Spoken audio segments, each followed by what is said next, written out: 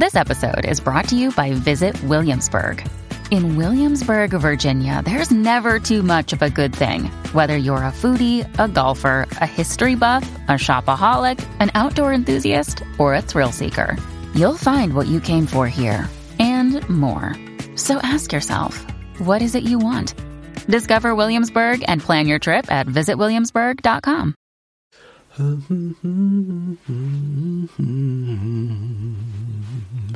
Hello and welcome to Conversations with the Voice of Reason. I'm your host, Benjamin Boyce, and today's conversant is Angus Fox. Angus has written a series of articles for Quillette that run under the heading When Sons Become Daughters. What he's done is interviewed a number of parents of transitioning boys or boys in their teen years who come out as wanting to be trans, wanting to present and be seen by society as female. And he has explored that community, those support groups, and is writing about that. And in this conversation, we talk about the work he's done. We also talk about his experience as a gay man and his take on the gay community and also the LGBTQ plus community or phenomena. He's a great guy, and I think that this bro time that we have leavens the exploratory episodes that I've been doing recently with radical feminists. Angus has a different point of view on gender, as one would expect from a man. So without further ado, here is Angus Fox. Why don't you tell us about your project then? I started because of you. Uh-oh. Yeah, you're to blame for... Well, no. I started because of the video, a couple of things, but the video you did with the mother. I don't know, you probably had a lot of feedback on that one. That was an interesting one because the mother interview, and I haven't done a lot of these, there's this story to be told about the trans widows, as they're called, and also the trans parents. And both of them involve talking about a third party. And I feel that's inherently weak and open to so much interpretation. And plus it's borderline. You're talking about a subject who's not there. So you're looking at the aftermath. So I've been very wary of treating that through my style of direct discourse because I can't vet anything.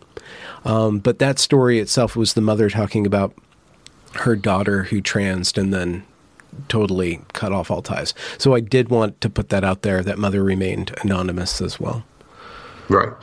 So I saw that and I kind of thought, wow, there's something going on here. And then that took me to the Heritage Foundation video with the radical feminist, like separatist revolutionary lesbian sitting there on a panel with a bunch of like suited conservative. And it was kind of like seeing a geisha on an oil rig or something. It's like, what are you doing there? And I thought something's going on here. But I sort of realized we're going to get the blame for this. Like I say we gay people, and some gay people deserve the blame for this, actually. But like, if we do this for another 20 years, the backlash is just going to be immense, and it will take people like me out with it. So a lot of the parents have always kind of thanked me for what I've done, and I kind of feel like you're doing as much for me as vice versa, because I need to differentiate myself from this horrible corporate exploitative movement, which is behind, I would argue, most of the ROGD, the rapid onset gender dysphoria, so this teenage onset thing. I don't think it accounts for all of it. And then it's funny the way the subconscious works, because that was how I went into it. I was kind of like, I don't want to be blamed for this. But down the line, bit by bit, I realized, oh my God, I would have done this. I would totally have done this. So I feel like I have quite a lot of a sort of intuitive empathy for these young men, but I've met very few of them, having said that, but I kind of understand them from the way that they're described. I think it's an interesting point, though. I think normally you would want to, if you're doing good journalism, you would want to say, okay, well, you're making a series of statements about somebody else. You should go to that person. But we're just not in that moment.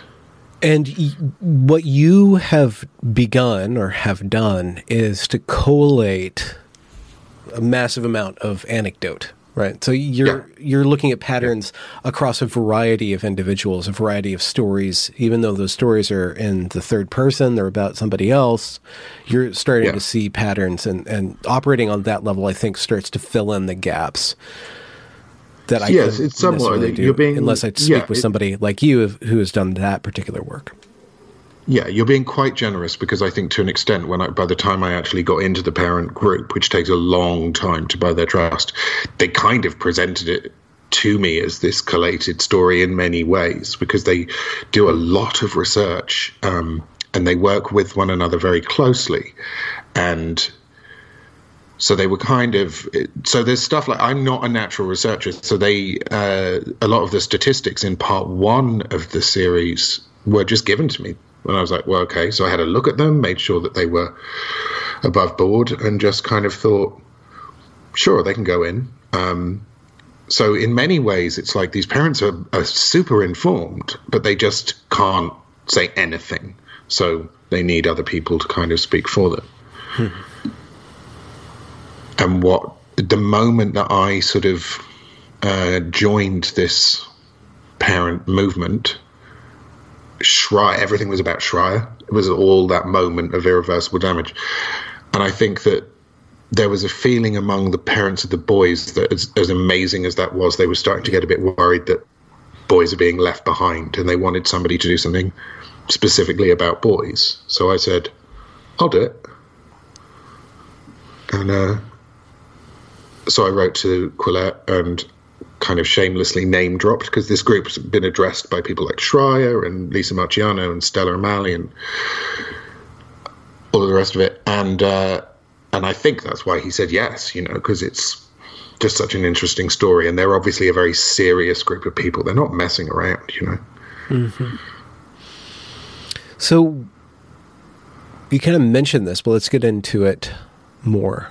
And as for what I've done, there is a large gap with the males. Male detransitioners, difficult to contact. Male AGPs or autogynephiles, or that whole network of male sexuality where a heterosexual male is compelled to become the object of his desire and sees himself as loving himself as a woman, or consummating a relationship with himself as a woman. And there's a lot of sexuality tied up in that. And the discourse around male sexuality is obscured in this issue because most of the people who are speaking about it happen to be females. The detransitioners that I speak with are females. The radical feminists or the gender critical feminists are mostly females. And there's some males, but there's not a lot of just frank discourse about male sexuality and just the male perspective. And whether you like it or not, there's a difference there, which is kind of absolutely. It's a really critical point, because it can sound, you can just kind of come off as sounding really sexist, right? Like, we need men to be able to speak about men's issues. It's quite difficult to say that without sounding like an MRA straight out of the gate. But yeah, it is different, and we are different in some way. And after all, this whole gender critical movement, if that's what it is what I am, and I guess I would kind of associate that with you. We are premising it on the whole idea that there's a difference between men and women. So we can't then turn around and say, yeah, it doesn't really matter if any women talk about this. And it's made it tough to talk about a whole bunch of things, like autogynephilia is the obvious one, but also homosexuality. I think very often the reading of homosexuality from the women who are interested in and discussing MTF, transgenderism, it's sometimes like all homosexual people are saints. Like, you're just a saint. There's nothing that you could ever do wrong. They use it as though there are two types of trans women, or male to female, or whatever you want to call it. There's the autogynephiles, who are devils, and then there are the homosexuals, who are poor, exploited, abused individuals. And it's very simplistic. There's no ability to talk about the fact that there's a real schism that emerges quite early in your life in the gay community between, like, the big G and the little G gays. Like the gay guys who at the age of 50 are still doing party drugs and live in a metropolitan center and have a very politically gay life, if you like. And then those of us who just kind of live like I do in the middle of the countryside and aren't going to allow our sexuality to shape our politics in that particular way and shape our social circle. There's very little ability to talk about that, and the portrayal in the media is quite bad. And honestly, I think I just blame us for that, because it's not like, oh, there's a massive problem with gay people being underrepresented in the arts. Like, if only we could get our voice out there as script writers and creatives. I mean, we are, like, I'm sure about a quarter of Hollywood is gay men, right? So there's an extent to which we're responsible for that laziness. And I wouldn't be the first person to make the point, Camille Paglia is very good on this. Like, where are the kind of Oscar Wilde characters? I think Doyle might be doing a bit of that, Define with Titania. What would be the Oscar Wilde character? Well, the person kind of pricking at the conscience of society. The outsider looking in, but able to act in a way with some sort of cultural fluency and, talk about what's going on with that distance from procreation and the family and all the rest of it. Yeah. That idea of outsiderness or outsideness, it seems to be a vector or some sort of tension point of the gender politic or the LGBT politic that starts to center acceptance. Like, they want to erase the outsideness of these things. And so they kind of pathologize, unintentionally, they kind of pathologize that outsideness instead of giving tools or just accepting that just accepting outsideness from the norm is not inherently bad. Being an outsider of the norm, there's a lot of growth and there's a lot of stuff there. But erasing that outsideness by making everything about acceptance and it also makes you very needy. It makes you a kind of pathetic, needy character, because you come off as like approaching the rest of society and asking or even demanding, rather than starting from a completely different position, which is accepting, well, okay, I'm a statistical outlier. I am statistically abnormal, not a moral judgment, just a statistical observation. And therefore that's going to color what I do. And I can access various advantages from that, which people have done throughout the ages in all sorts of ways. And that's gone now. And that's why I think that's partly why there's so much animus in this debate when these young people really screaming about how they need this and they need that and they have to be accepted in every single way, because they're totally at odds with the idea of being different, which is funny when you think about it, because it's all they talk about is how different they are. And yet, in a way, it's like they all talk about being different and it makes them all the same. It's that quote from Margaret Mead, the American anthropologist. I don't know if you've heard this, but never forget that you're entirely unique, just like everyone else. Yeah.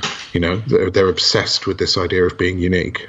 Mm-hmm. Mm-hmm. Yeah. And then demanding that people accept that uniqueness. Or I was just watching It Was Made for Kids trailer about pronouns. You have all these people, they're dressed up, all this color, just very beautiful, elegant, but then they're demanding that nobody else can tell me what I am and gender me or define me. They need to adapt to how I define myself. I'm like, you're in the middle of youth, you're not stable at all. So you want to destabilize the rest of society. Yeah, it's not just that they're not stable, it's that they're public property, because everyone is. You are public property. The only way you can stop being public property is by going to a lighthouse and living on it. I have the right to access your face if I come across you. I have the right to interact with you as a human being and to move around you in the same space as you. And I think that's why so much of this does tap into narcissism. But you've got to be very careful saying this, because I wouldn't want people, particularly not like the parents I'm working with, I don't want to say, hey, your kids are all narcissists. It's a generational thing, this hyper awareness of the self.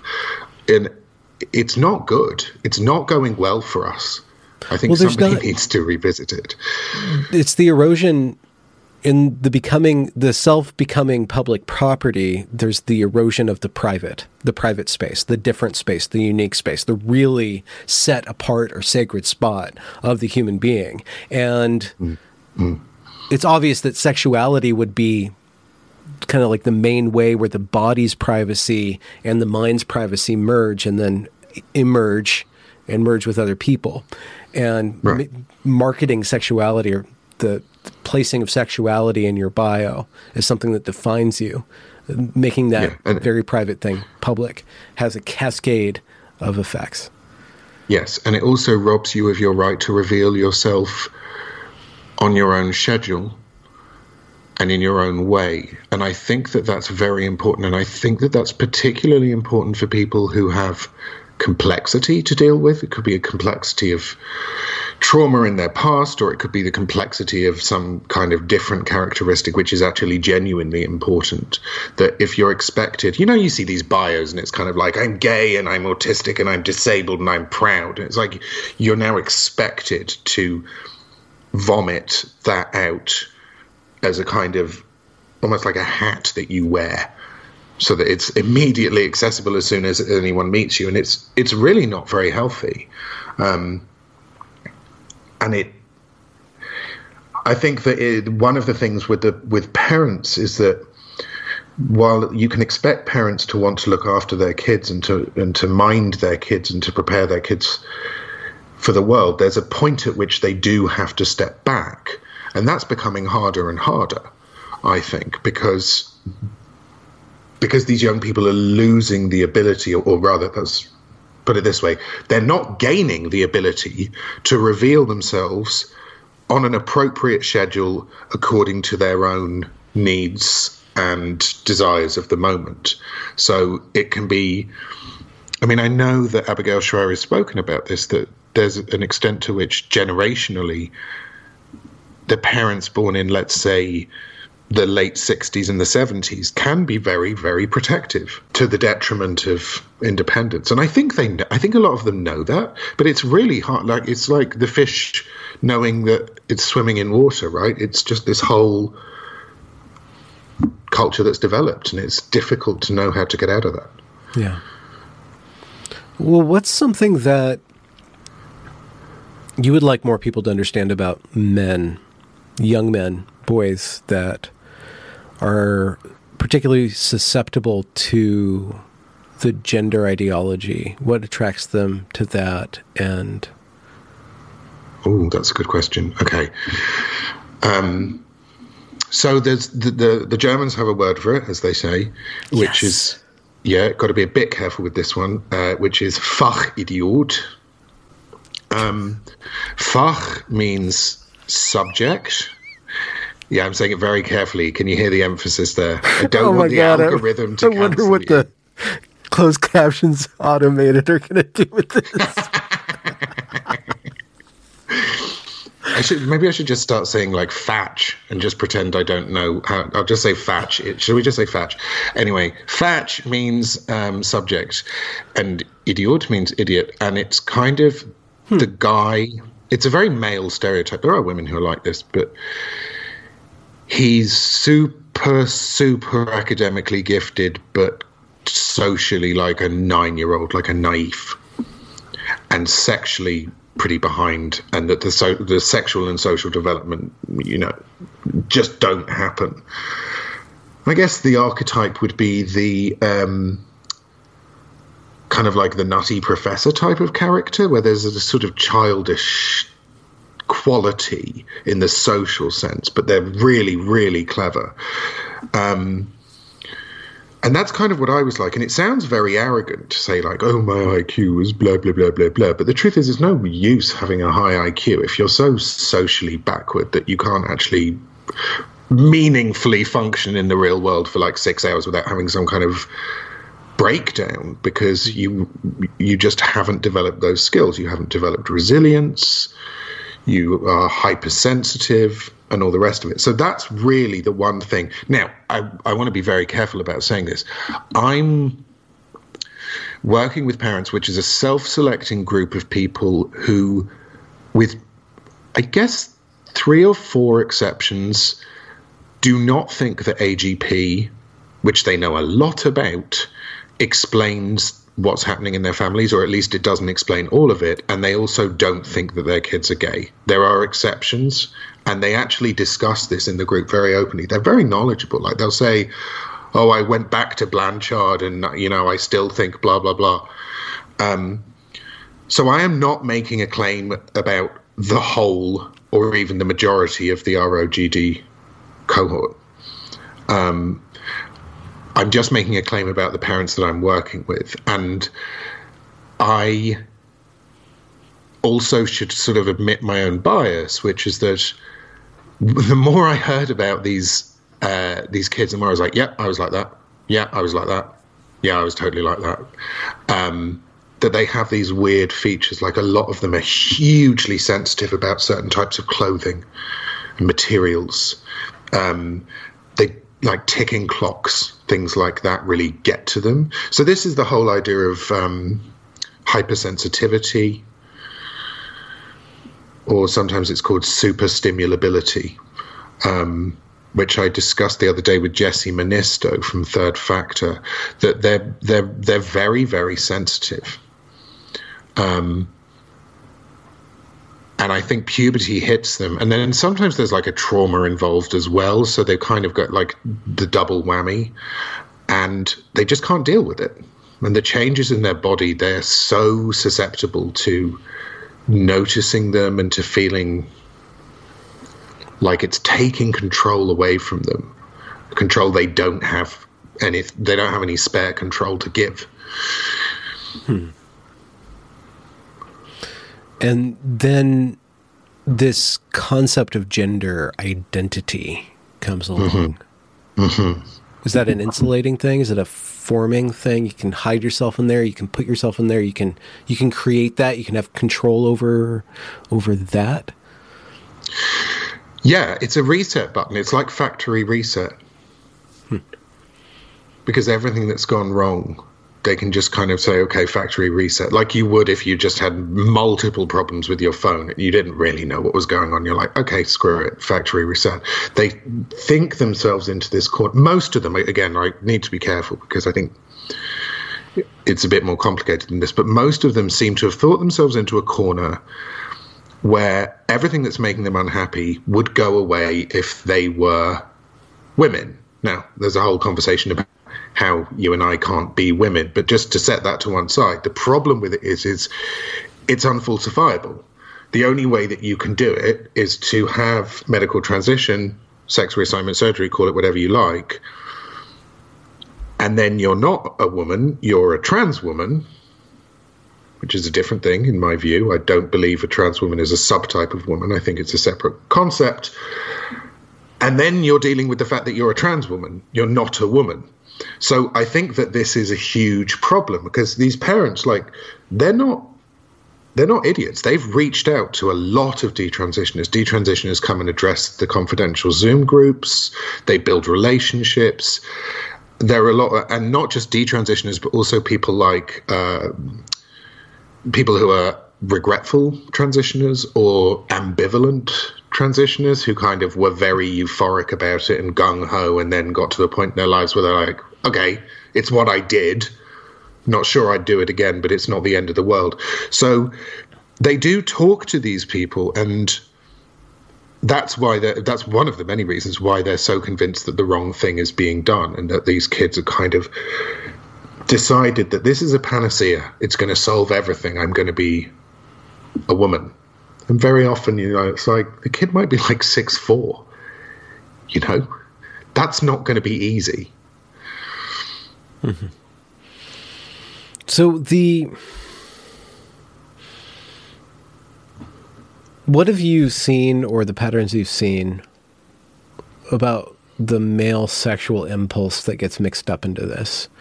I think one of the aspects of the conversation that suffers is because if you have a lot of, I apologize to the audience, if you have a lot of women speaking about male sexuality, it kind of takes on this kind of negative tenor to it. How do we unpack that a little bit to kind of gain some more sympathy, or put some more sympathy out there about male sexuality and how it informs gender identity?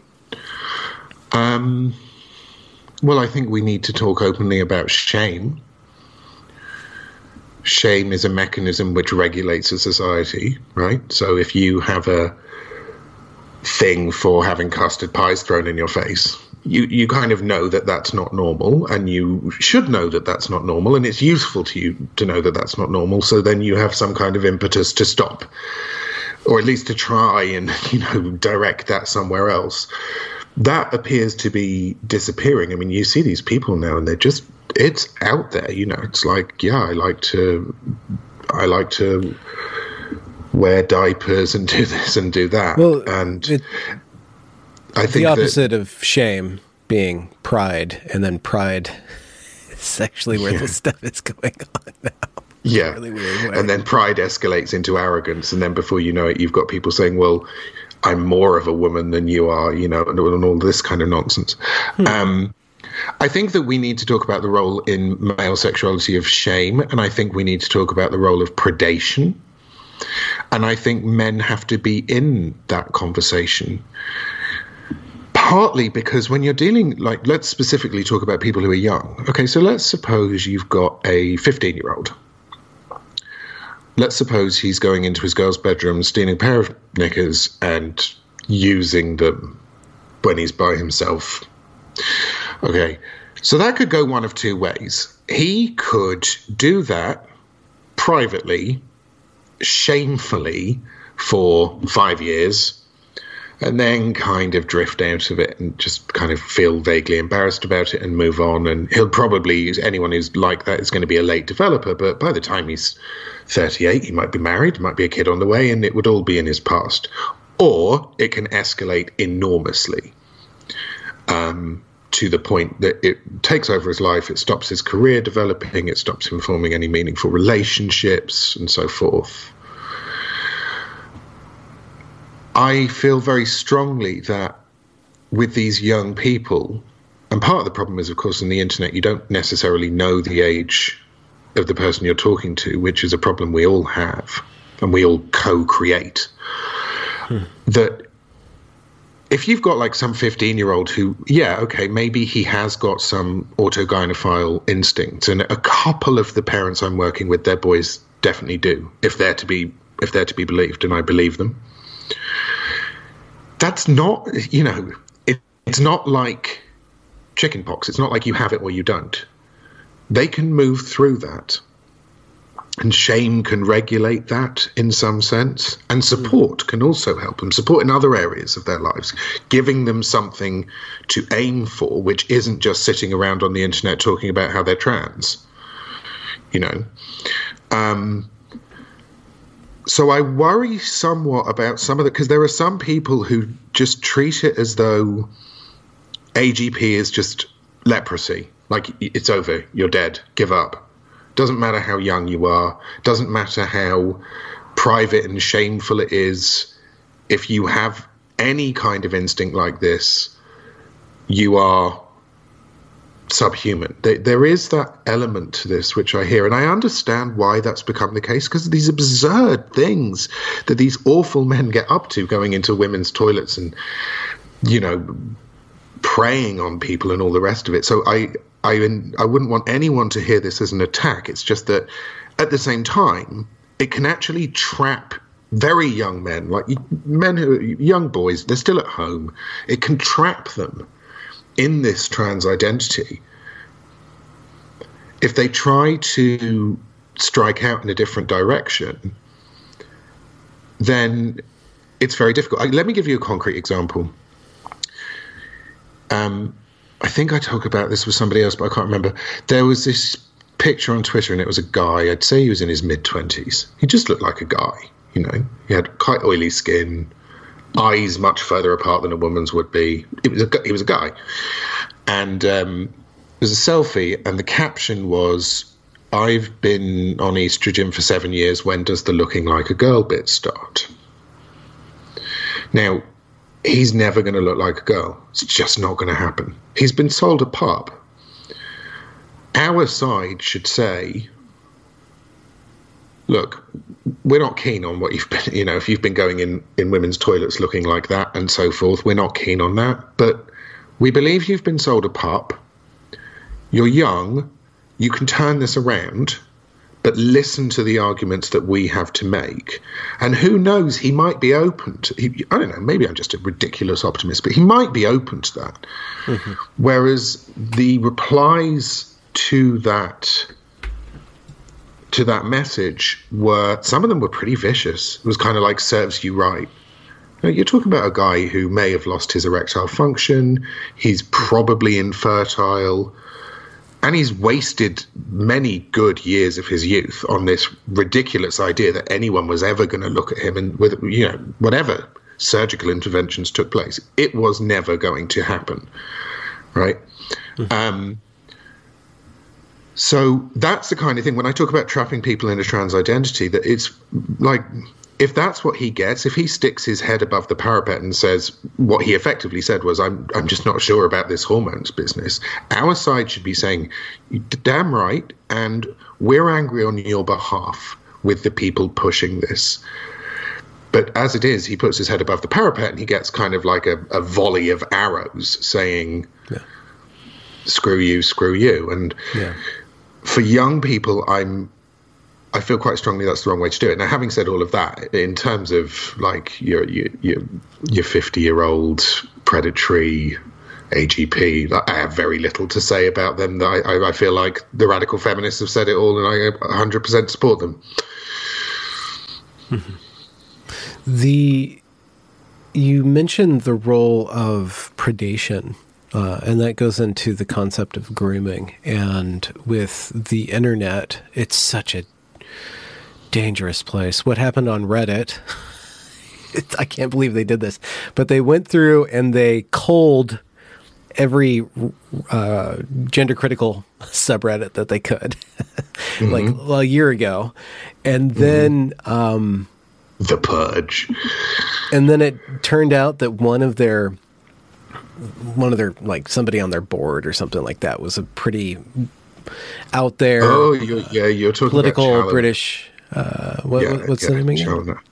Amy Challoner. Yeah, Amy Challoner. Turned out that they were suppressing every mention of them from the website. So this website that's huge, Reddit's huge, and there's these communities of discourse that are very strong. And if it's slanted towards trans acceptance, and it's a very radical trans acceptance where very often you see the, 2 chromosomes Reddit be flooded by pictures of trans women or men in transition, it's very weighted in that direction. It's all anonymous. It's all text-based. You don't see any pictures. You don't see profile pictures, let's put it that way.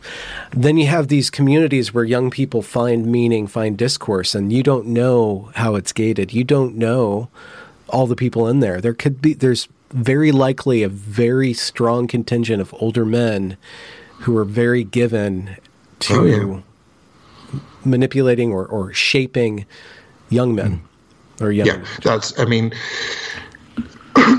I have to be a bit careful about this. I keep saying that, but it's true, because I'm working with a small set of people, but like 10% of the people I've worked, these parents I'm working with have seen evidence of direct peer-to-peer, adult-to-child sexual grooming, and about half of them suspect it.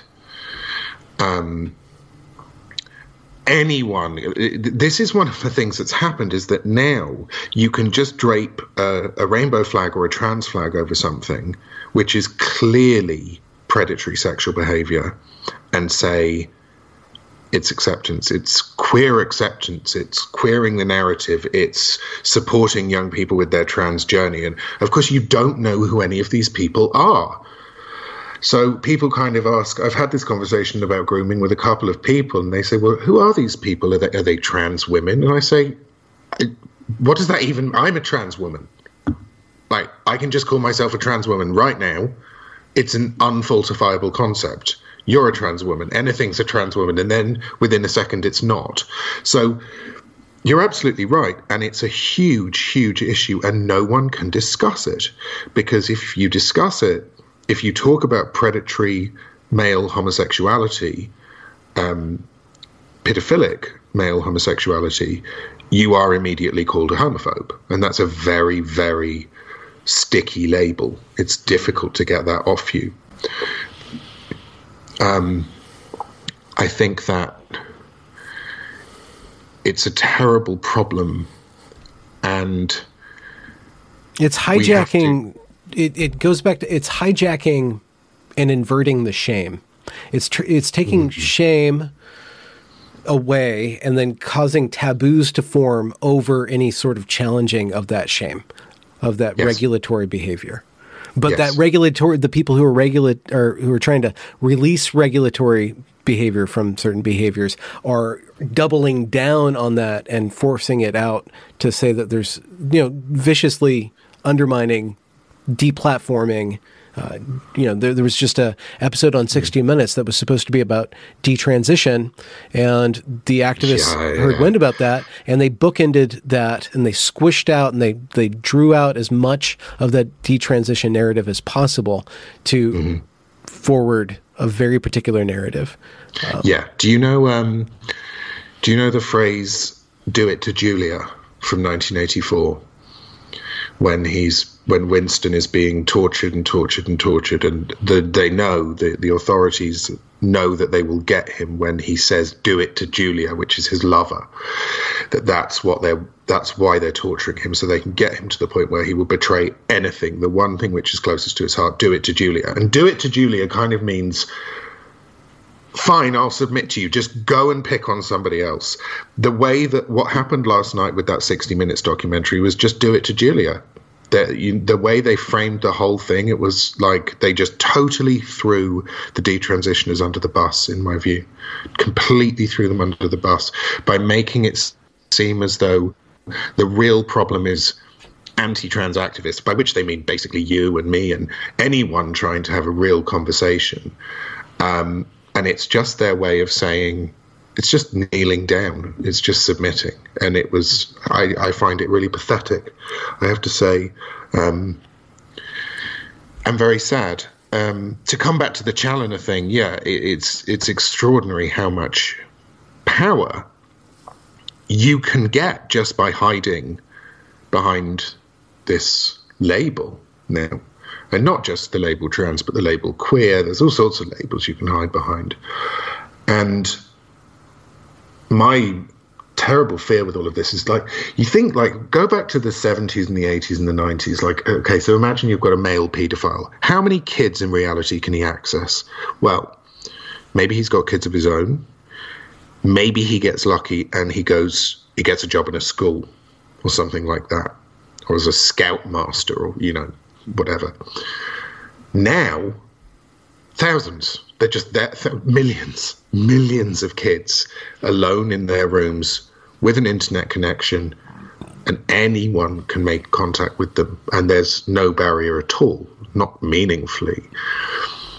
So a lot of the parents I'm working with, their sons have met these people where they say things like, oh, sometimes when I'm feeling sad and feeling like I want to cut myself, it helps if I do it. Right? So that's fairly open and shut.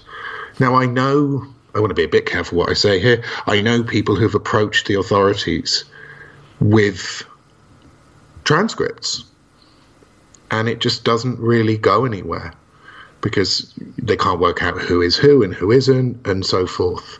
Mm-hmm. Yeah. Go on, sorry. The culture of consent, with taboos protecting consent around it, is actually eroding. It's all twisted. It's all queered. Everything's queered because consent it's about eroding of all those barriers. The culture of acceptance, of inclusion, of destroy all boundaries, destroy all shame. We're going to love you for who you are. You put that in the mix, and then you enforce it pretty strongly. And on top of this incredibly connected meshwork of lights and sounds through the internet, then you have a bunch of individual boys who are probably in some respects more clever than their parents, or just really very unique that their parents don't even understand. So they are kind of alone, and they're seeking for somebody who can vibrate at their frequency.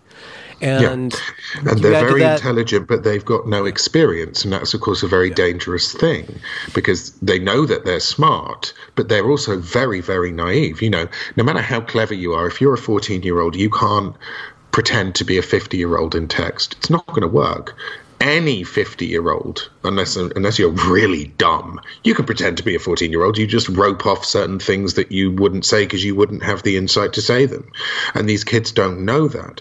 Add into that the fact that there's this undercurrent in all of the education system now, which is that basically your parents are, until proven otherwise, they're probably just bigots. Like, that's just a safe assumption to make about anyone's parents. That is the kind of thing that's leaking through now, particularly in your country, I think, and particularly in Canada, particularly in those two countries.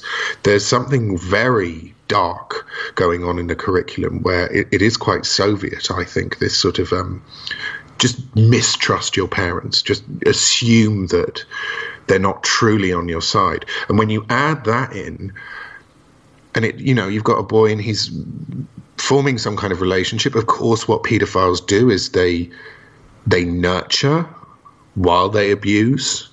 So he's kind of saying, this older guy, he's on the one hand, he's saying, well, maybe you should cut yourself and I can watch to make sure, it goes okay. Ha ha.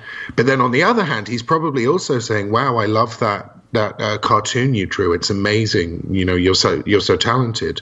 So the boy's getting the validation. That's what abusers do, right? They give and they take. So that can go on for some time before it even hits the parents' radar. So in the cases where there is grooming, by the time the boy, quote unquote, comes out as trans to the parents, it's like you could be sitting on top of months of really complex, cognitively exhausting situations that boy has been through. So very often when you talk to parents and you'll get them to tell their story, what happens is they have like 3 months where the kid was really down and then came out as trans. Now, I think that could be part of this, that they fall into an online community which is doing something fundamentally abusive to them. But our culture is packaging it as support, exploration, adventure, self-acceptance, and in many ways it's the opposite. How did you develop acceptance or antibodies to your dysphoria? What was that process? I think I got bored. I think I got bored of thinking about it. I think I just got bored of the way that I felt and the obsessive rumination and the inability to function. And in so many ways, I think when you have an inability to function, like if you've sort of reached the conclusion, rightly or wrongly, that you have difficulties operating, let's take a stammer, for example. That becomes a self-fulfilling prophecy, right? So the only way you can really get past a stammer, I imagine, preface my comments by saying I'm not a clinician, is really, it's going to have some kind of component of not caring about whether you stammer, right? Do you guys say stammer or stutter? Stammer, stutter. Stutter, stammer. Okay, cool. I mean, people in America could probably most easily visualize it as saying like or right every fifth syllable. Okay, well, I have a stammer. Which is something I've had to work about. But you do have to give it up, then pay attention to it, and then give it up, and then pay attention to it, and then give it up, and then pay attention to it. Yeah, mine is so. I say so a lot, and right as so. well. But it's kind of more important to say what you actually want to say, right? You can't see. That's another example of it, that if you were to become hyper aware of this, then you're never going to articulate the things that you want to articulate. So in my case, I just sort of got bored. I just got bored of thinking about why I couldn't look in the mirror. I just got bored of it. And it turns out there were some pretty good reasons. Good reasons in the sense of things that were unusual and that I had to go through and that the average person didn't have to go through. But there comes a moment in life where you do have to sort of move on, and there's a cruelty in that. And I worry that this younger generation, nobody's telling them that, that they live. What do you mean a cruelty? Well, it's cruel to say to somebody who's in pain for whatever reason, like, okay, stop wallowing, get off your backside, start moving. Yeah. But it's cruel to be kind, and it's almost impossible to articulate that to these young people because they live through their trauma. They're proud of their trauma. If something bad happens to them, they think of it as like this wonderful accolade, and it functions as a sort of shield. Mm-hmm. Mm-hmm. And add to that the infinitely magnifying. When you were talking about earlier about you're kind of just painting the picture of these young boys going through puberty and like these weird things are happening to their bodies. And I was put in the mind when those feelings were going on with me, they were outsized. Like if I didn't like my nose would be 5 miles long and everybody could see it. They were tripping over it constantly when nobody was actually seeing that. Like there was a disproportionality in my imagination with my problems. But when you add that to the internet where there is no limiting factor at all, it can go on forever, and all your feelings can go on forever. That feeling of harm or trauma or offense, it can go expand forever, and you'll always find people to nurse that and to echo that. The echoes and echoes and echoes and echoes. And you can build a whole community around it. Yeah. If you label it, if you find the right noun, and then the memes grow out of the back end of the noun, and then you form social links through that, and before you know it, that's it, and that's your whole life. And so some of these young people, they move into these like communes. I mean, in Oregon, it's crazy because basically you can just say like, I've forgotten the term, but there's some term, and it's like an LGBTQ blah blah blah house, and the state just pay. Essentially, you just live rent free, right? You just by kind of slapping a rainbow sticker on it, and so then you're surrounded by other people who are also, I don't know, what would you say, like performing their trauma every day and locked in this very narcissistic moment. And it's a hell of a feat to get out. And that's why, I think there's a role for laughing at some of this. And there's a moment to laugh at them, and then there's a moment to take them seriously. And we have to judge that. If you take them seriously all the time, you're contributing to it. But on the other hand, if you just laugh at them, you are feeding the idea that society has ultimately given them, which is that their lives are meaningless. I mean, that has to be what's behind this. When they're told, it's like, yeah, fine, okay, you are going to have a much higher risk of heart disease, and you are going to have a much higher risk of stroke, and your dating pool is going to reduce by probably around 90%, but like, that's not terribly important. No, that is important.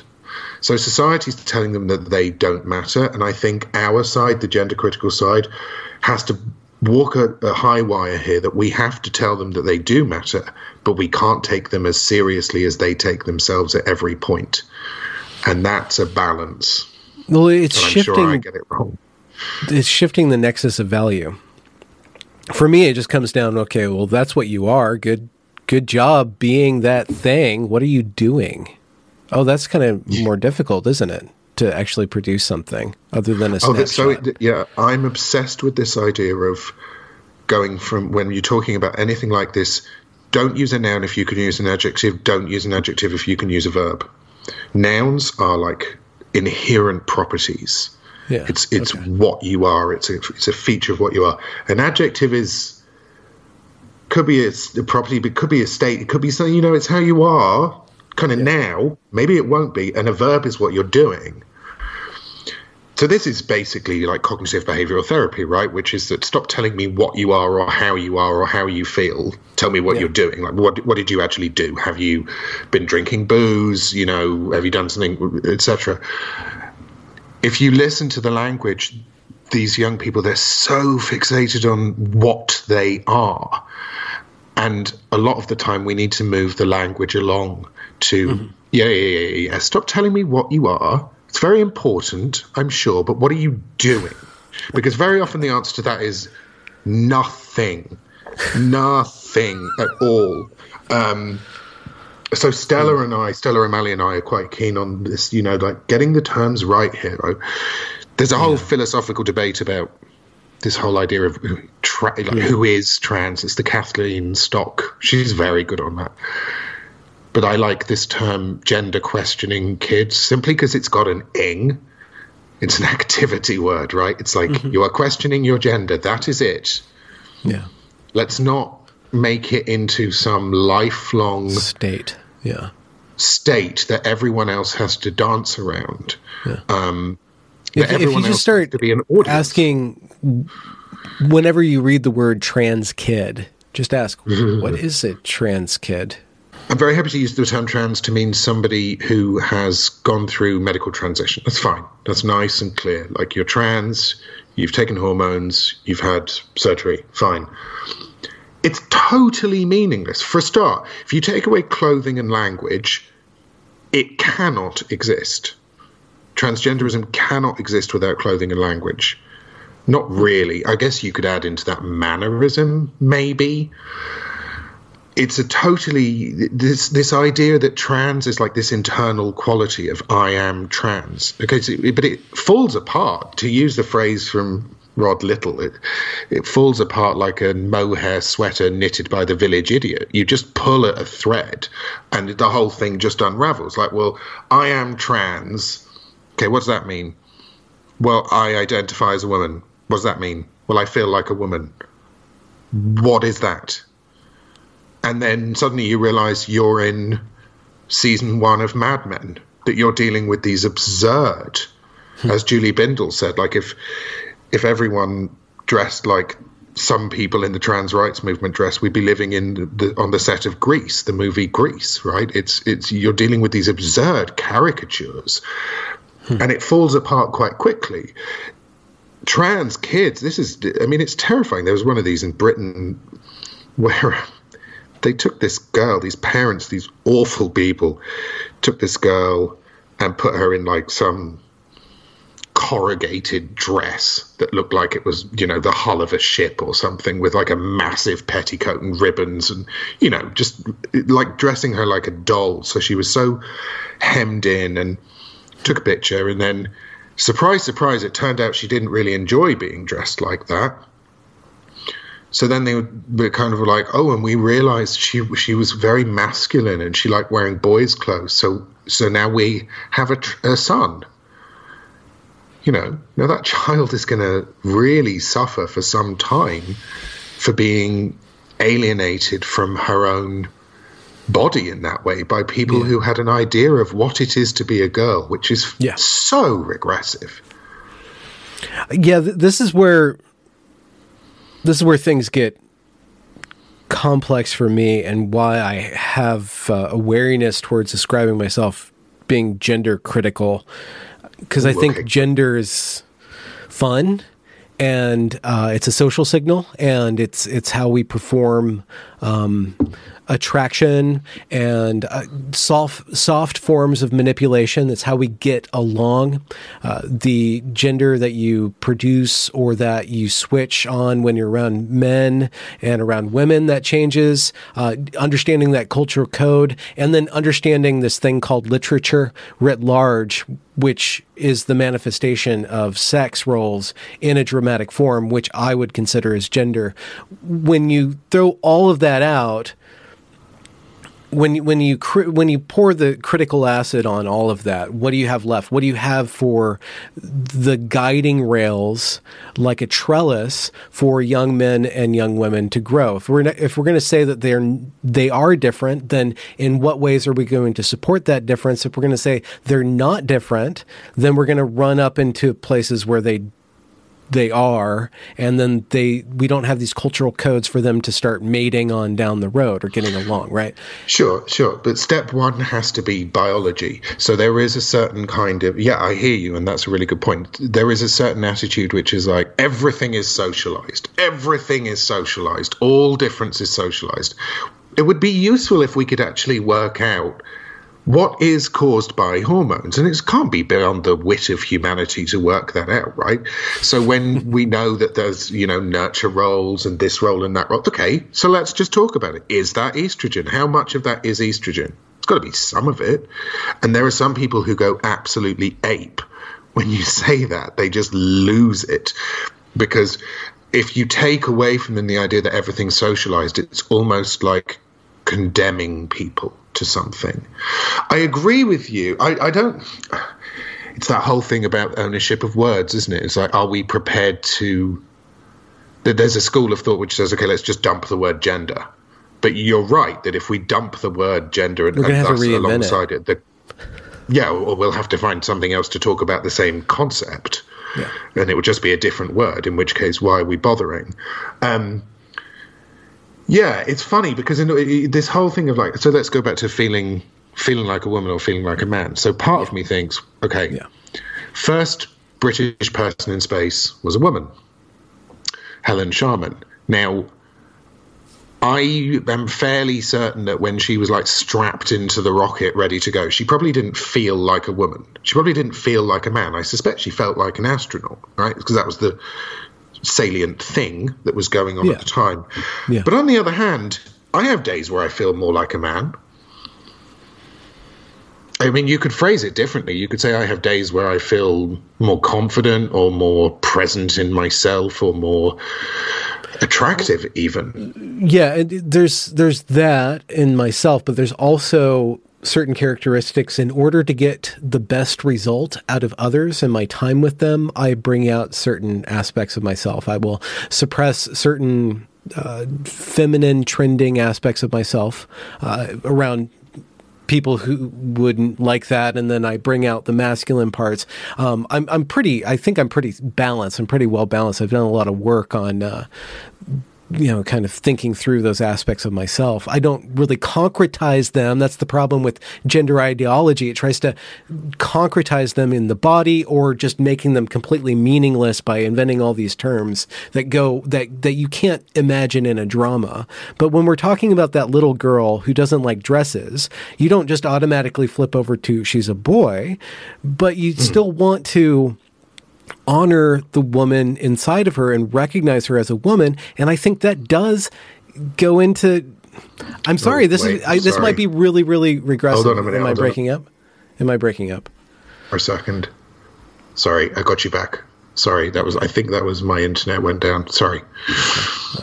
I was going to. I interrupted you. I was going to regret. What were you going to say? Well, you have to tell me now. Well, this is a really regressive. I can see how this is perceived as regressive of me, but I think recognizing and appreciating a woman for her femininity is good. It's not wrong. And I think that expressing appreciation for a boy and his masculinity is not wrong either. It holds them to a certain standard of producing those latent capacities in such a way that they fit in beneficially in society later on. I agree with that. I suppose my angle is like, it's almost like about kitsch. Some of these things, they descend into kitsch. And that's where I get lost. But I agree with you in the sense that there are some people within the sort of gender critical movement, if we want to call it that, who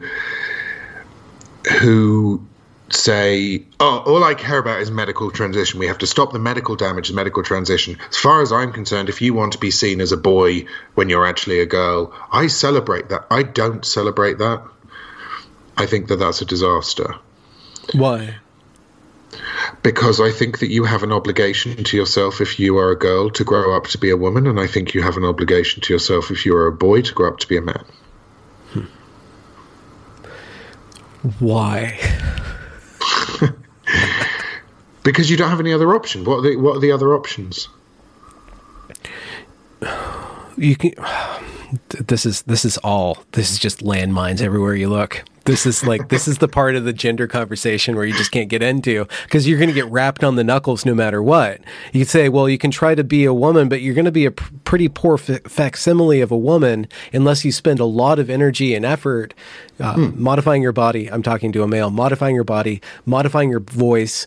You're dumping a lot of attention in order to produce the effect of a woman. Maybe that's your authentic self, but how much post-production are you doing on that, your authentic self? I'm not going to stop you if you want to put that much time into that part of you, but to what end do you want to go? If you accept yourself as a man, and then figure out how to round out those qualities in a way that's comfortable to you and that actually fits into society as it's unfortunately more or less arbitrarily formed by cultural norms that you can't change without wrecking a lot of things that you don't really understand what you're dealing with when you just want to tear out the whole system. And I think gender is a system that you can't just completely criticize into non-existence without it having to be re-erected, and a whole bunch of very slow evolutionary steps of regulating men and regulating women in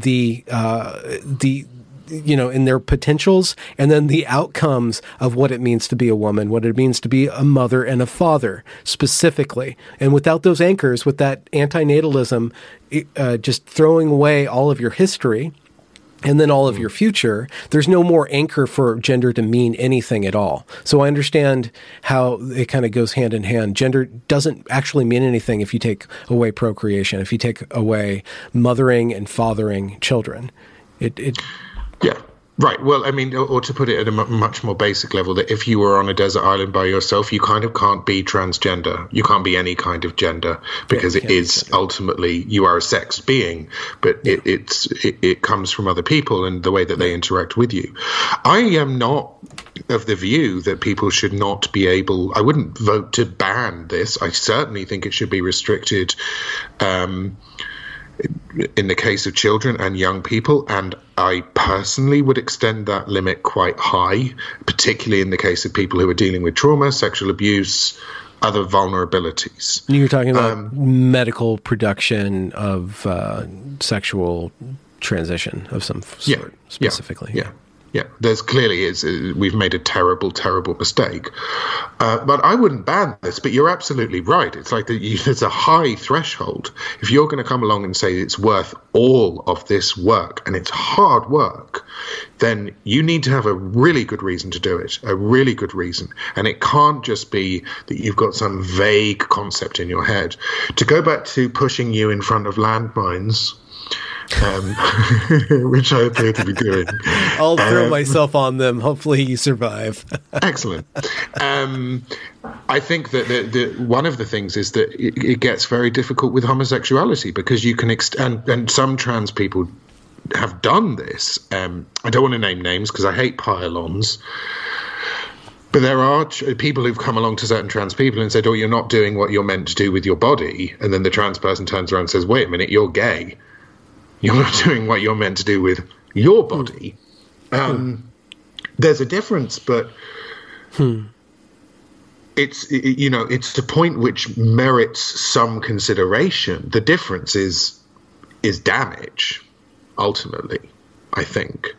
But if you take that central concept of male and female and the procreation of our species, one of the things where I guess I would meet you in saying we do need, well, you could call it gender, you can call it whatever you like, is there is a playfulness, whether it's the way that you respond differently to men and women, whether it's the way that I respond differently to men and women, whether it's maybe you respond differently to straight women than you do from lesbians and all the rest of it. There's that playfulness. There's the Annie Lennox, Boy George, that playfulness. I think particularly in the English-speaking world in recent years, that's been a very interesting and colourful and rewarding phenomenon. You know, there's some joy in that, and it can't exist unless it is defined in opposition to the base, and the base is men and women having heterosexual relationships. And there are some people who are gay and trans who are just like, you can't say that to them. They just lose it. And it really comes down to what is meaningful for us as a species, and then what is meaningful for you as an individual. Yeah. I always think it's worth making reference to people who are infertile, because then the whole thing becomes completely different, right? It's just, I have a huge problem with anything that treads into your life is meaningless if you can't have children. Not least because... Yeah. But I appreciate the point, Yeah, you haven't gone in that direction, but that's very different, because we are able to situate those of us who are outsiders to that dynamic, we are able to situate ourselves outside it and appreciate it and operate around it and play with it. So this is one of the reasons that it's so annoying to me what's happened to drag, because drag was kind of fun, and then the trans, what are we calling them? I always get this wrong. The trans women went into it. Like it became medicalized. So it used to just be guys in dresses playing to an audience of gay men, and it was, you can argue it was a sort of processing system for that outsider status within the gay community. And then it went big and it went global and it became this big money-making thing. And now suddenly it's been wrapped up with trans.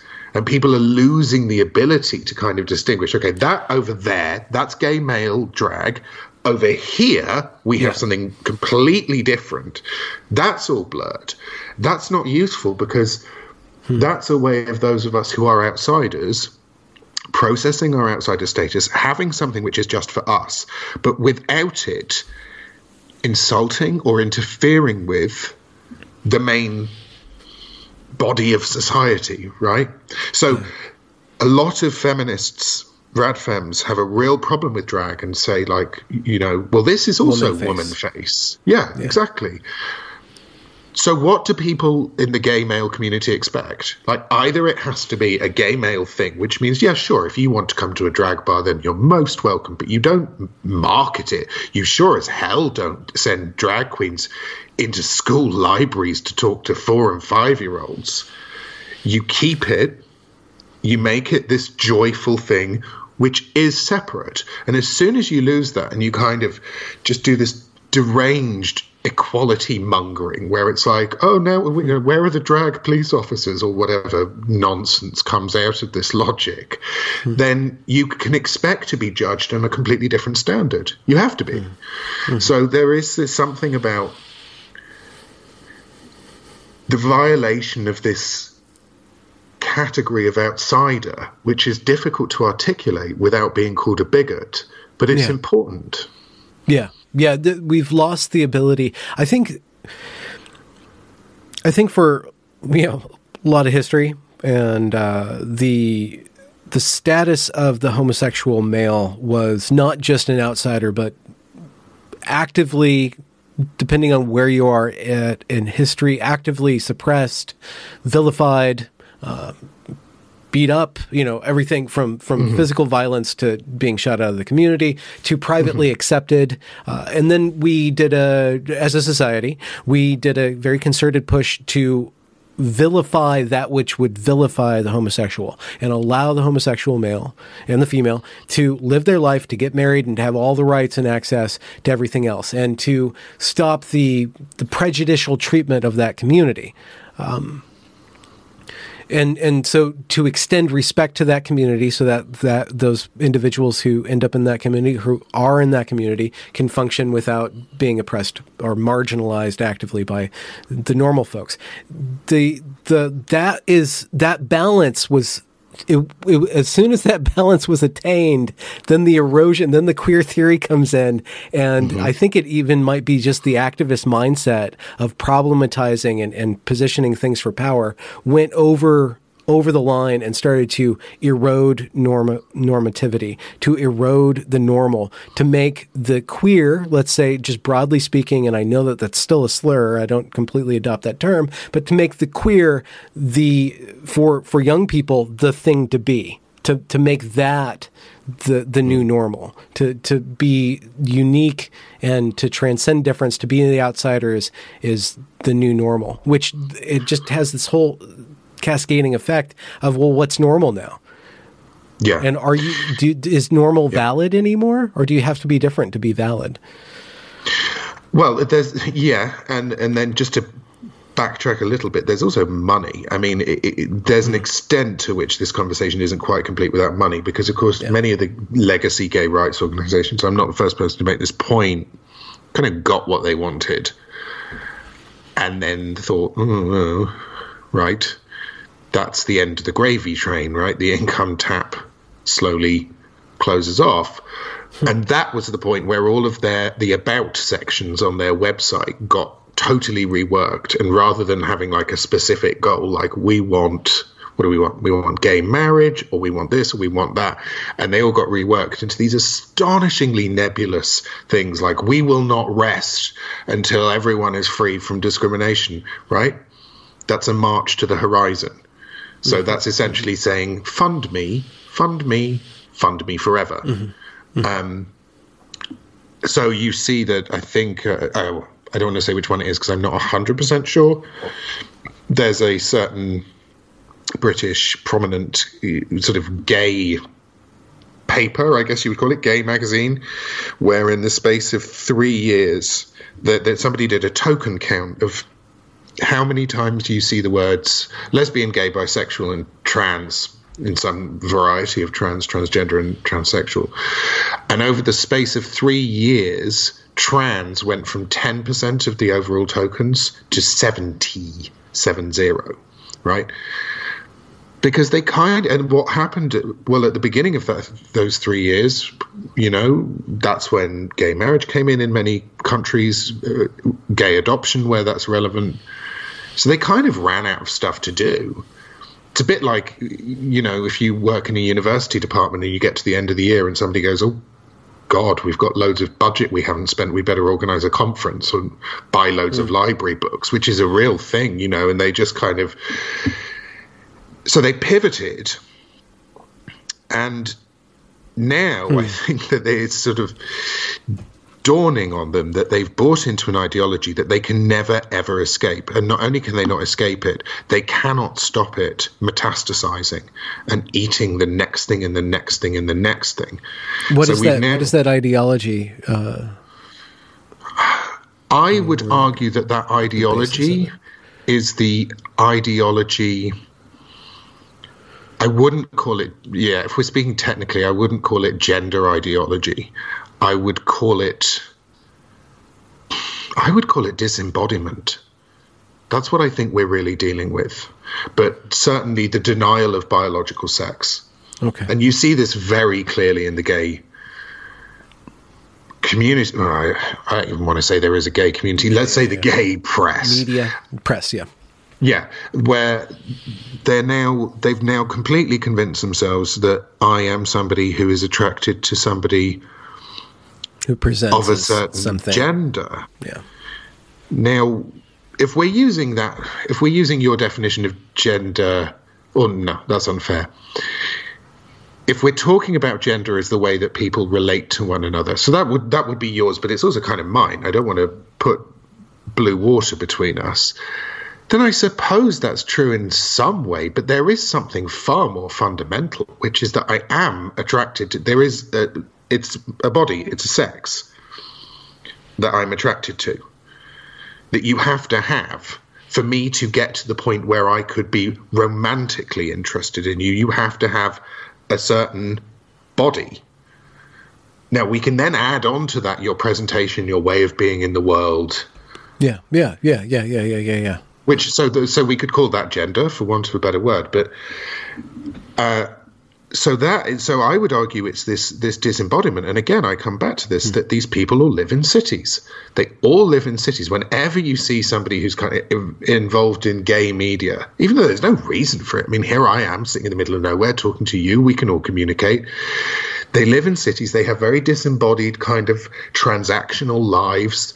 There are loads of gay people who are whatever, like farmers or retired people living out in the countryside. So it's very ageist, and it's very, I would argue, it's quite classist in its own way, but particularly in a geographical way, that it speaks to this consumerist model, which is very, it has no connection in that sense. And so it brings us back to the thing I spoke about where, gay men go one of two ways. It feels to me, at least, like gay men go one of two ways quite early on in life, that you either go into this hypersexual metropolitan way of being, or you just don't. Like I didn't. Just be a person. Yeah, just be a person, exactly. Yeah.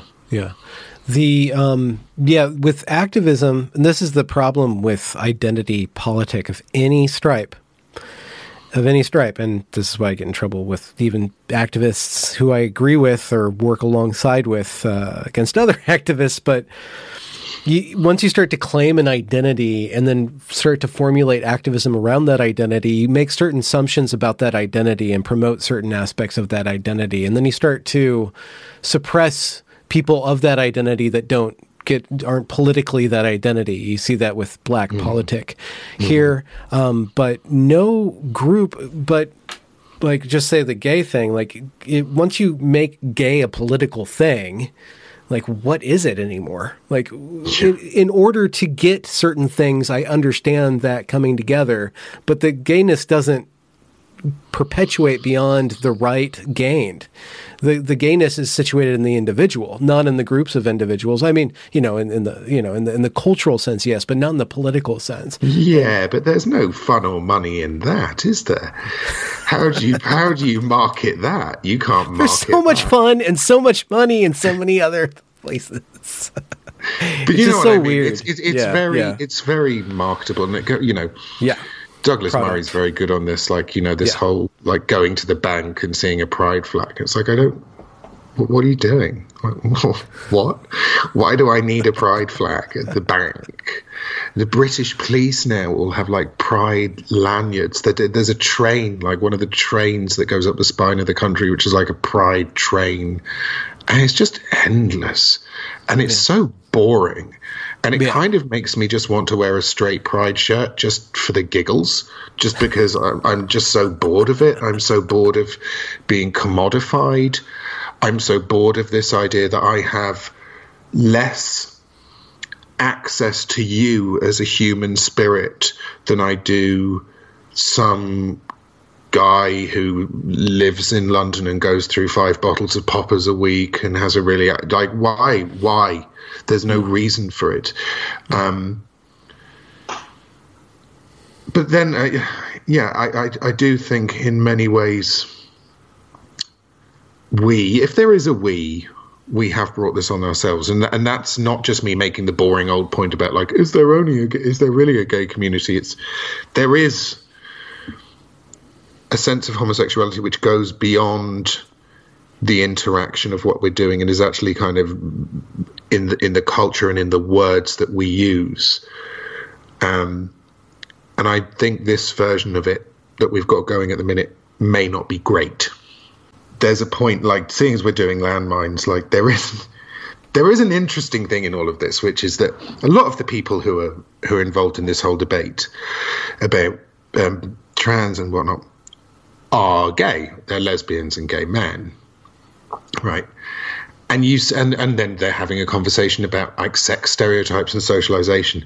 And you see these things on YouTube where it's like 3 lesbians and a gay guy, and the lesbians are like going, men are socialized to interrupt us, and men can be really aggressive. And then you see this little gay guy in the corner going, I agree with you.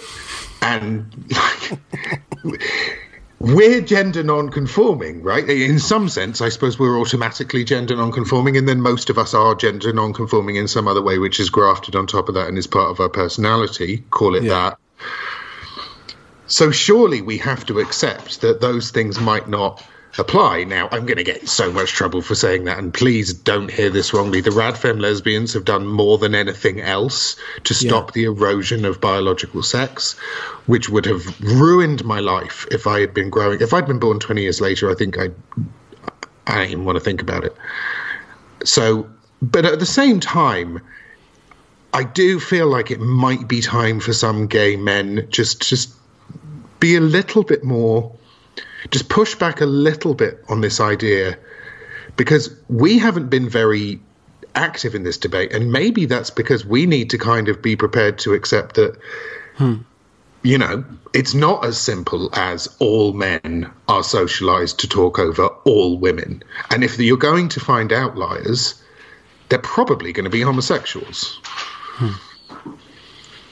So you want more alpha homosexuals then? No, well, I guess we know your type. Yeah, you should say that to my fella. That'd be an interesting conversation. Well, if I can get a word out, he tends to interrupt everybody, doesn't he? Well, in some ways, like, I think that I'm quite, I mean, you just get into these terrible stereotypes, but I think I'm quite, I don't find it difficult to, like, interrupt people and talk over people. So I'm not sure I'm a terribly good gay man in that sense, if we're going to play that game. I think I can be quite intellectually robust, I would say. Aggressive, maybe. Well, you need to be to do the work you do. Yeah, arguably, yeah. It's difficult. I mean, the other night I was in this chat with this woman, and, you know, her son's doing this, and he's really not well. He's probably, it sounds from what I can hear, that it sounds like he's probably got something going on, like schizophrenia, like a serious psychosis. Mm-hmm.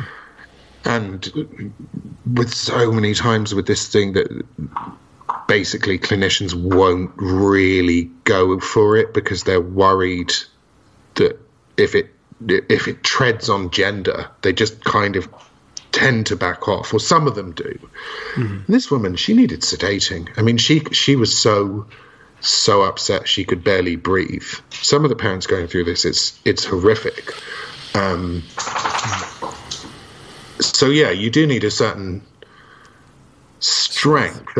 And one of the things I'm really interested in is connecting. Like, there are so many people, like, think about that whole Super Straight thing, how brilliant that was. It was so much fun, the Super Straight moment, right? It was great. How many of those... That was a hot minute. Yeah. Well, Reddit nuked that community too. They were at like 23,000 followers. I know. It was, I think it was like 28,000 if I recall correctly. But, you know, those people are still out there. And how many of them know that there are thousands and thousands and thousands and thousands of gender-critical parents of trans-identified kids? Thousands. Because it didn't take me that long to find them. Yeah. You don't have to look that hard. So I feel like in one direction, you've got like an army of people, like these young, kind of meme-fluent, smart, gender-critical people who I'm sure there are a few bigots within them, but I don't think they're bigots. You know, most of the super straight people, there was a little bit of bigotry, but nothing to write home about. And then over here, completely like in the other direction, you've got these parents who they're being attacked. They're really being attacked. Like, the schools are coming for them. The therapists are just seeming like it's pretty narcissistic. Like, the therapists seeing these kids for 45 minutes and saying, yeah, your son needs to transition or he'll commit suicide, which is the universal story. And the media and all the rest of it, and they just feel completely under siege. So over here you've got the town which is under siege. Over there you've got the army, these young, energetic, like the super straight people. And I'm just like, can't we find somebody to send the army to defend the town?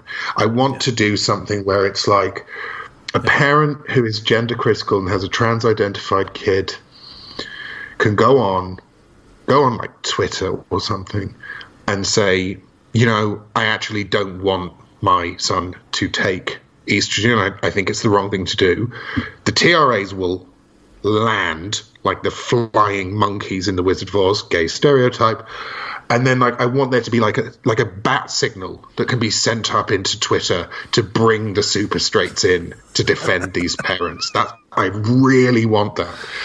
Like the bat signal that kind of says, you know, they have a right to articulate their view of what's going on in their families. Doesn't mean it's necessarily correct, but they have a right to articulate it. Yeah, yeah. There's a latent capacity. I'm just thinking 4chan. Like you need a 4chan contingent that can do the meme wars back. And that super straight moment was a moment of, I think it was very telling about how people are fed up with the sanctimony that the trans rights movement has accepted upon itself as this is now that we are now on the front lines of progress. Anything against our will is, of course, backwards and bigoted, and all that sanctimony. And people were fine, like do whatever you like. The J.K. Rowling thing, do whatever you want. Yeah. Do whatever you want with your body. Don't tell me what to do with mine, and don't try to say that you're something that you're not. Like, you know, just like people are just fed up with that. I genuinely think that you could write thousands of words which were entirely in line with the most sort of purest doctrine of the disembodiment movement, right? The kind of TRA movement, for want of a better term. And then you could just include like one politically incorrect ethnic joke at the end of it that had nothing to do with trans, like where the punchline was, I don't know, like a Chinese person not being able to say R or something, you know what I mean? And it's like, well, that would cancel the entire 1,000 words you've just written, because these people are incapable of humor. Maybe that's too strong, but they're incapable of most types of humor. It's the most humorless movement. Well, it's not allowed. Right.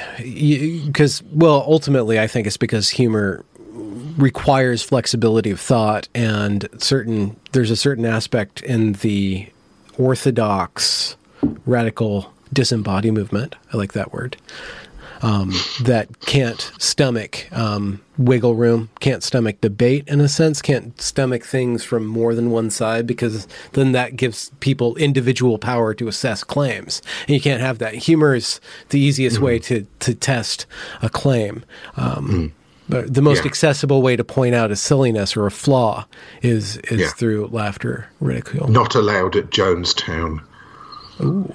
No humor at Jonestown. Is that another like Beatles reference? No. That's just, you know, Jonestown in Guyana where he took. Yeah. I like how you just have all these little sayings. They're like these little shillings, and you have a pouch, and you kind of just sprinkle them through the day. It just occurred. Well, yeah. I don't know that I do worry, because I say all these things, but then I would totally have been one of the. I would have done this. I would have fully done this, like the TRA stuff. I would have thought myself up that particular ladder. And the thing is, we need ladders down for these kids. We need to give them a way to climb down, because you know. Well, you know what they're gonna. I think more of a. What does the firemen bring out? Like a stretcher?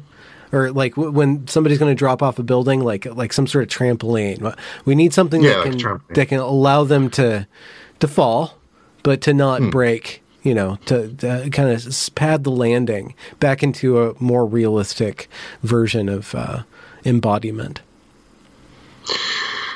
Yeah, we do. We do, and I think that it's also like, you know, they're living in a world where you can tape a banana to a wall and sell it for $200,000. You know, it's all very well and good people kind of laughing at them. And there is some value in that. But ultimately, it's like, well, our world's meaningless. In so many ways, it's become meaningless.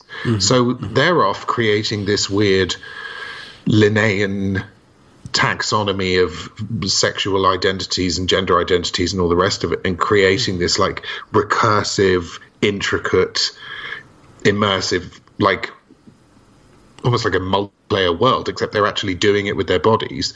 So what do we have to offer them? Like, what are they going to do? What else are they going to do? Okay, so they're going to make music. Well, how do you make money making music? You used to be able to make money making music. It's really difficult now. Yeah. Are they going to make physical YouTube products? Videos. Yeah. That might be a growth market.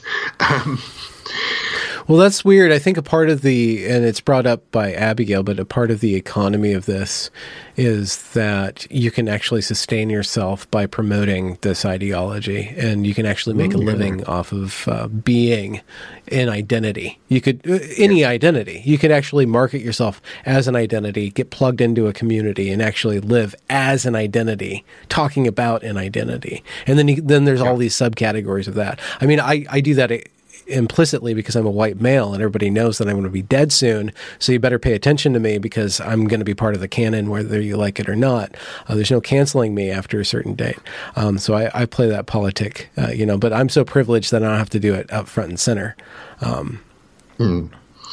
It's tempting. It's a difficult thing to navigate because like somebody's dangling this thing in front of you, which is like a get out. I mean, this is how Dolezal happened, right? It's like, well, look, I mean, I can just go and buy some fake tan and curl my hair, and I've got a career. I've got social life, social activities. I've got a media presence, prestige, sort of a feeder, like a pool of new things coming towards me, so I don't have to go out and make my own opportunities. And one of the things that's interesting about this whole about queer in particular and the versions of transgenderism which are more social and less bodily is they're kind of like level up, so imagine that you're you, so you're a straight white man, but you grew up in a really kind of and you're cis. The absolute nerve on you. The nerve. I'm disgusted. And you grew up in like a really poor environment, let's say. And let's say, I don't know, you had like an alcoholic dad or whatever. And then you go off to, you make it to college. You go to college and there's some guy, and let's say he's incredibly handsome and he's wealthy. He's from a wealthy background. Seems really well adjusted. Happens to be Hispanic. So then you're sat down and told that you have this natal privilege. But there is something you can do, which is you can level up. You can become non-binary or queer. And then that's way more points than Hispanic. Like, come on. So it's the one thing which is enabling people to jump the ladder in this horrible transactional system in a way that you can't do with race. Although I did see somebody the other day on Twitter saying, it was this girl, and she was like, "Can't believe I just got called white. I'm literally half French and half Belgian." So the category of white is shrinking as well. Well, good. She's not super white. She's French and Belgian. Yeah, famously oppressed Belgians. No, I know. I love their beer, though. So I appreciate that contribution. If they had any other contribution to society, I don't know, but I don't mind their Trappist ales. Oh, the French have lots of jokes about them. You know how like traditionally in England there would be the joke would be the Englishman, the Scotsman, and the Irishman. And the Irishman is always the butt of the joke. So the Belgians are like the butt of the joke among everyone who speaks French. But yeah. Yeah, she's basically she's the Western European version of the African American. Like that's basically what the Belgian is. That's humor. I need to go, Mr. Fox. Okay. I need to fly. I'm gonna. How should we end this? How should we land the plane, as they say? So shameless plug. look out for GenSpect is coming soon. It's genuinely quite exciting. It's all these people from like Stephen Levine and Marcus and Sue Evans who were at the Tavistock and left when they were. So that's where the Kira Bell case in the UK came from, and they were clinicians there and they left. And Stella O'Malley and all these people have come together to form this new organization, and it's going to say the things that parents can't say because they're terrified of losing their kids. So it's going to articulate all these viewpoints. The other thing is, I wanted to say is there's a guy called Brenton Netz, BrentonNetz, that's Z for you, who, I won't say too much, I'll just say Google that name. And I think some of your listeners might be interested to read about that case and might want to help the guy out a little bit. If you are somebody who's worried about what's going on with these kids and wants to do something to help these parents, and I hope the one thing if I can just say this, like, if people really want to do one thing, it's that whole idea of the super straights, connecting them with the parents.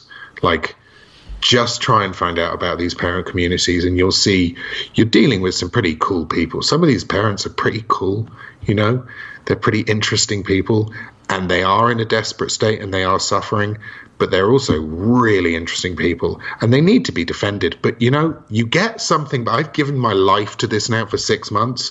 You get a lot back from helping these people. They're very, very unique people. And so I would say to people, like, if you want to get involved in helping these parents of trans-identified kids, these gender-critical parents, it's not charity. They will give you so much. They're such great company, and they're so interesting, and they have all these ideas that spark off in different directions. So just get on Twitter and look, you know, start looking for different viewpoints, and you might be surprised. Well, thank you for your evening, Mr. Fox. Thank you very much, Mr. Boyce. I'm going to end it there. Congratulations for reaching the end of the discussion. If you enjoyed it, do be sure to leave a review or a comment or a thumbs up or whatever you need to do to show that glorious algorithm that this is some good stuff. And do be sure to go and check that back catalog, as it is brimming full of fantastic conversations. Links to provide monetary support are down there in the description as well. Have a good night.